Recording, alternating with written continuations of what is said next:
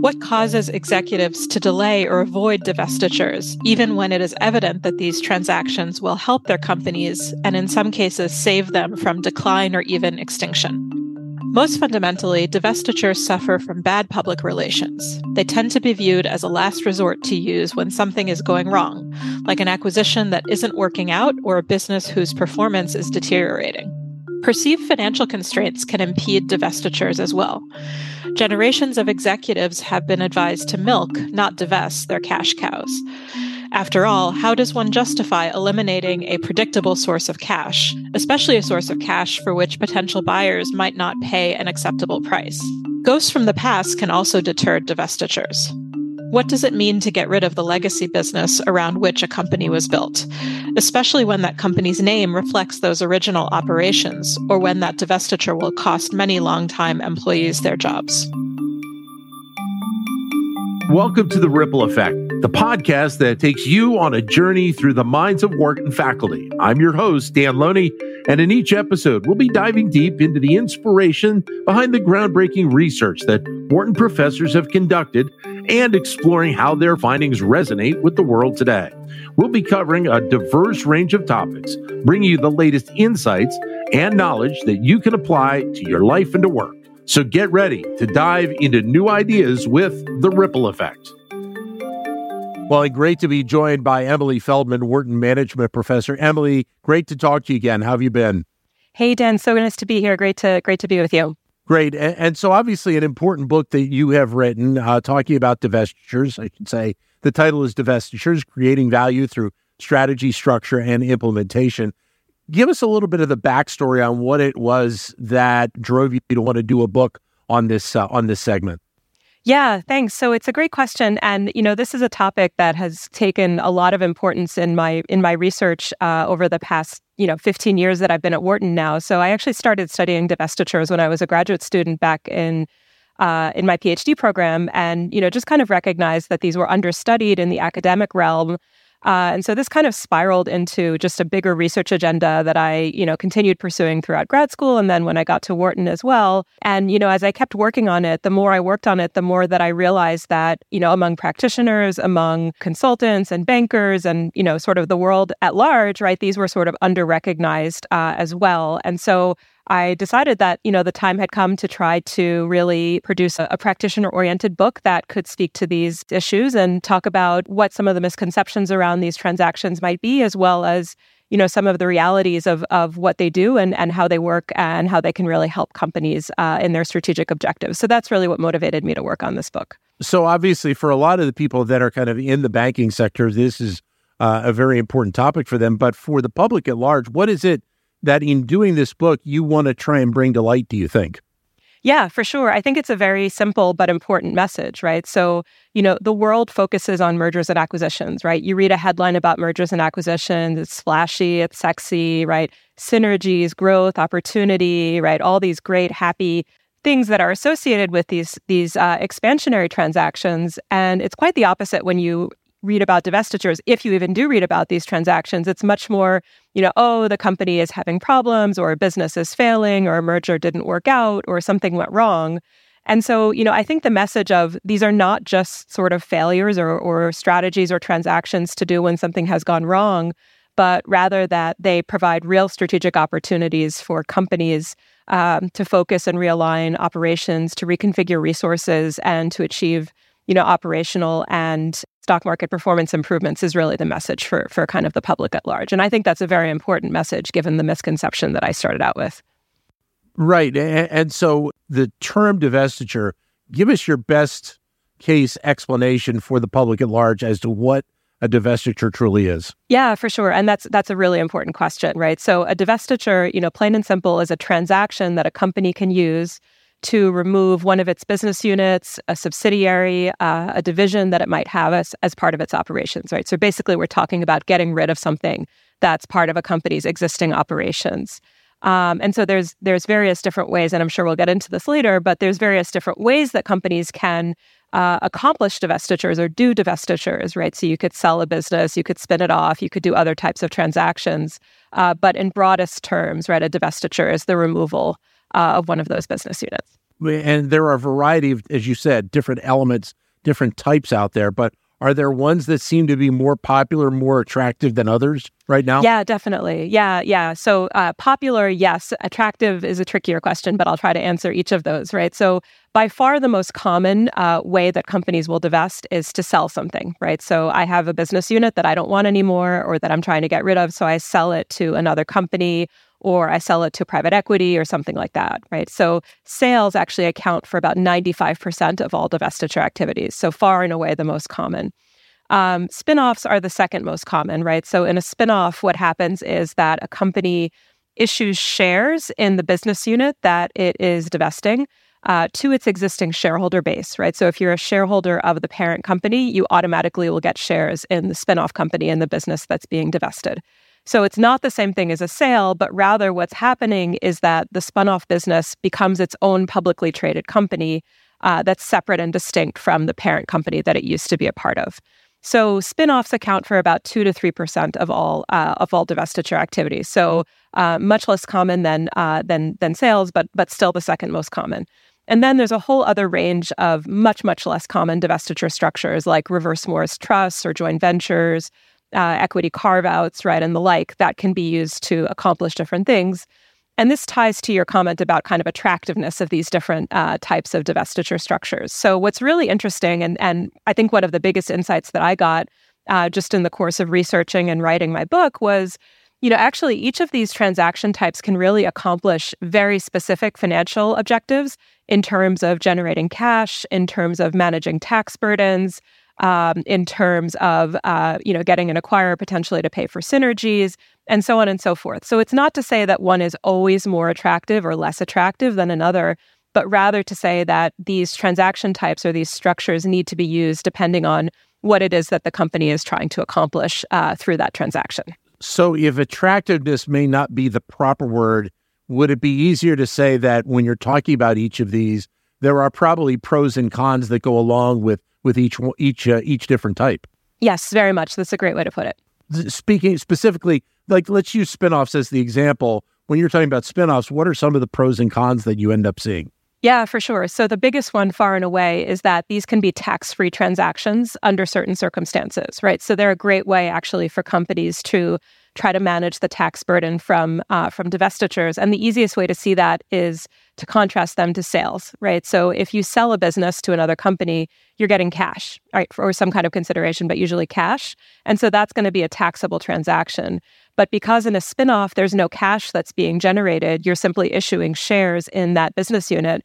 No cash is really changing hands. And so these can be tax-free transactions depending on whether you've met certain kinds of conditions, right? So that's a huge advantage of a spinoff relative to a sale, for example. One of the biggest disadvantages of spinoffs, of course, is the potential for conflicts between the company that's doing the divestiture, the parent company, and the business that's being spun off, the spinoff company. And the reason is that in most cases, the parent company will direct the process of going through that spinoff. And so a lot of times the spinoff company doesn't have much, if any, involvement in terms of how it's being set up, right? So whenever things go wrong, or maybe not whenever, but oftentimes when things go wrong after the spinoff, that is used as a basis for saying, oh, well, I didn't have a say in this, right? So that's where the conflicts really start to come up between these types of companies. So that would be a big disadvantage of spinoffs relative, for example, to a sale where this would not necessarily be the case, right? And so, yeah, you can go through each of these transaction types and sort of explain, like, relative to one another, what are the advantages, what are the disadvantages? And my book kind of goes through and sort of lays out these considerations. But it's actually really fascinating, strategy in and of itself, right? To sort of say, well, we have to think very carefully about what are the objectives that the specific way that we're going to do the divestiture can accomplish and match accordingly. Right. And there's that decision process between the potential idea of selling an entity in comparison to maybe spinning it off. And again, it's going through that process, the corporate structure, going through that process to understand which might be the best path to take it. Yeah, very much. And I really hope that one of the effects of my book is to help to mitigate a little bit of the storytelling that goes on around these transactions, right? So, for example, a lot of times what I'll hear when I'm talking to companies is, oh, I don't want to do a divestiture because if I divest this business, I'm going to have a huge tax bill, right? And that might be true if you're selling it, but have you thought about these other modes of divestiture, spinoffs, and perhaps others as a way of maybe not having a huge tax burden when you're doing this divestiture, right? So I think that there's a lot more element of choice maybe than managers realize when it comes to undertaking these transactions. So I hope my book starts to correct some of those ideas. When you think about what a company is at a particular moment and where they would like to go, I think a lot of the discussion ends up around the value of the company, but also the performance of the company as well, correct? Correct. Yeah. And I think that's another really important aspect. So we've been talking about structure so far in terms of how companies can do divestitures. But I think what you're kind of talking about is sort of the strategy element, which is, why would we even think about doing these transactions in the first place? What are they going to help us accomplish?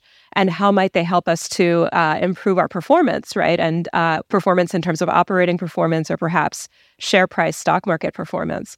And so, the whole first part of my book actually goes through and, talks about these different strategic objectives that divestitures can help companies achieve and why they might be valuable under these different circumstances. Are there specific examples you've seen where that component of focusing on performance or that corporate value has played out that we've seen in the news? Oh, very much. Yeah. I mean, I think we're seeing it very, very intensively right now. So, for example, one of the big strategic reasons why companies should and often do think about divesting is to improve corporate focus, right? So this is basically the focus, so if I may, of chapter 2 of my book. And so what I talk about there is, okay, so you have a company that has a number of different business units, and perhaps you are having difficulty, allocating resources to one of those areas. Perhaps the number of different businesses that you have is confusing to external constituents like securities analysts or investors. Perhaps there's issues of resource allocation and so on and so forth, right? So there's lots of different reasons why focus might be desirable. And so what my research shows, first of all, is that when companies do these focus improving divestitures, that we do actually end up seeing these performance improvements that we've been talking about. And so, we're seeing a lot of this right now, actually. So if you look at GE, it's a great example. So GE, of course, after, a huge wave of kind of slimming down, basically did the final blow there in terms of breaking apart healthcare, aviation, and I believe environmental services is the third business, if I'm not mistaken. So breaking those three apart and allowing each of them to kind of stand on their own 2 feet and have their own corporate focus. Or Johnson & Johnson is another great example. Or Kellogg's from last summer is a third great example, right? So, cereals has a very different growth trajectory and profit margins than snacks, right? Snacks are better, basically, and plant-based foods are, very uncertain, right? Depending on where consumer tastes go, so it's sort of hard to say. And so, how do you keep those businesses in the same portfolio, right? The idea of sort of separating and allowing each of them to be independent is kind of a key motivation for those three kinds of transactions. It also seems like we are also seeing more consideration on these potential divestitures because of the regulatory side. And I think that's an area where a lot of people will look to focus, especially if there's more and more transparency around the company, that they can truly understand what the company is doing and why they're trying to do it. Very much, yeah. And so, regulatory regimes have changed, obviously, very, very significantly, right? So, for example, right now, we're in an era of much more robust antitrust enforcement. And of course, antitrust and competition is a huge motivation for divestitures. When companies do M&As or certain M&As, a lot of times they'll be required to divest certain businesses as part of those transactions, right, to try to mitigate anti-competitive or potentially anti-competitive effects that might result from their M&A transactions. So I imagine that we'll see a lot more activity in terms of trying to mandate divestitures from a regulatory perspective along that dimension. Another area is national security. So CFIUS is another reason why companies will often be required to divest certain assets in response to kind of managing national security interests, right? So another area of huge importance right now in the regulatory environment. So absolutely. And I think this point is an important one because it helps to distinguish between, if you will, kind of the pure strategy motivations, like we're doing a divestiture to achieve a particular strategy, versus being required to do a divestiture, perhaps as part of something else that's going on, maybe from a regulatory perspective. So I think it's interesting to distinguish between those two aspects. But what do companies have to look at when they're considering a divestiture to make sure that the process goes smoothly for them? They don't want to obviously, hit a pothole along the way, to use that terminology, and cause a significant negative impact to their bottom line.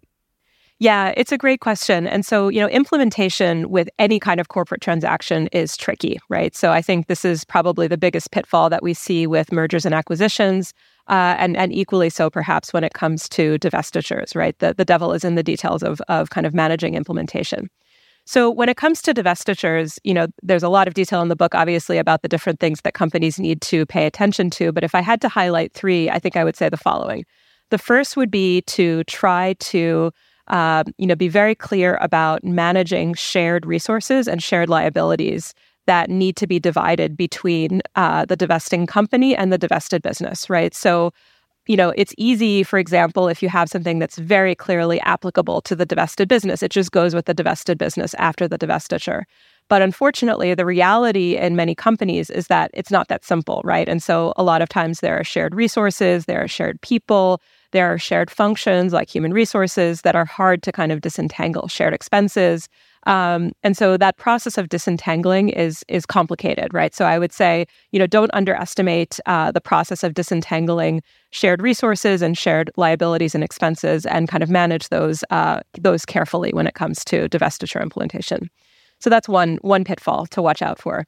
The second would be managing cost structures, right? So on average, when companies divest, right, what you end up seeing is that their sales decline by about 25%, right? So the average divestiture reduces a company's sales by about a quarter, right? So that's kind of the average size of those transactions.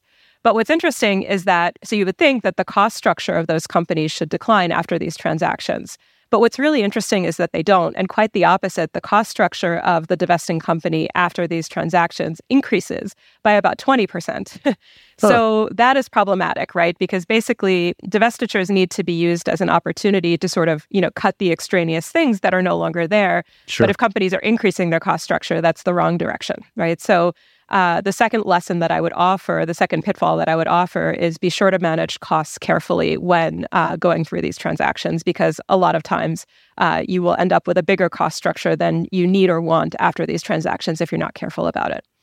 And then the third thing I would say is use divestitures as an opportunity to kind of reconfigure, right? And I think this is often underutilized as well, right? So in the sense of saying, look, what do we want to do differently after this transaction? What do we not want to invest in? What do we want to invest in that can help grow our business beyond its existing boundaries?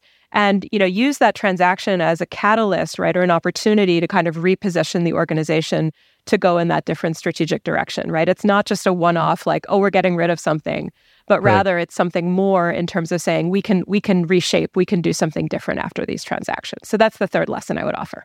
How frequent do we see now, and maybe have we seen in the past, when the potential of a divestiture occurs, that it's more engaged, a company is looking at a specific segment line within a company in comparison to the larger company as a whole? Yeah, so that's a good question. So I think that, with divestitures, I'm talking more about kind of the segments as opposed to kind of the company as a whole. But you're right that companies can, of course, sell the entire entity to another organization, and that does happen, right? So I think that, we tend to see sort of the full scale types of sales, right, in situations of perhaps distress or, sort of opportunities that need to be taken by a different owner, right? So private equity is a great example, or private equity is often utilized in these kinds of situations. So I think that's an interesting distinction between sort of the more kind of corporate divestitures that the book is focused on versus kind of these full scale sales of companies. And again, what is it that you would like the reader to really take away from reading your book? Yeah, definitely. So I was talking before about that underutilization, right? So I quoted those statistics about how infrequently divestitures are utilized in comparison to their expansionary counterpart mergers and acquisitions. So here's the killer statistic for me, right? If there's one takeaway, this is what it would be. If you look at the performance implications of divestitures versus mergers and acquisitions, we actually see that the divestitures outperform the M&As by 2 to 3 times in terms of their shareholder value. And that difference persists for up to 36 months after the completion of these transactions. So that's the pathology, right? We don't do these transactions, even though they actually create more value for companies than the transactions that we are actually focusing on, right? Headline, like, wait, we're doing the wrong thing pretty much when it comes to maximizing shareholder value, improving performance, right? So divestitures need to enter the conversation, right? Divestitures need to be as much a part of that conversation as mergers and acquisitions are, because clearly they are a lever that companies can pull to create outsized shareholder returns for their companies. Well, Emilie, thanks very much for your time. All the best with the book. Enjoy the rest of your summer. Thank you. Thanks, Dan. Great to talk to you. You got it. Emilie Feldman, Wharton Management Professor. Her book, Divestitures, Creating Value Through Strategy, Structure, and Implementation. Thank you for listening to The Ripple Effect. We hope you found this episode informative and engaging.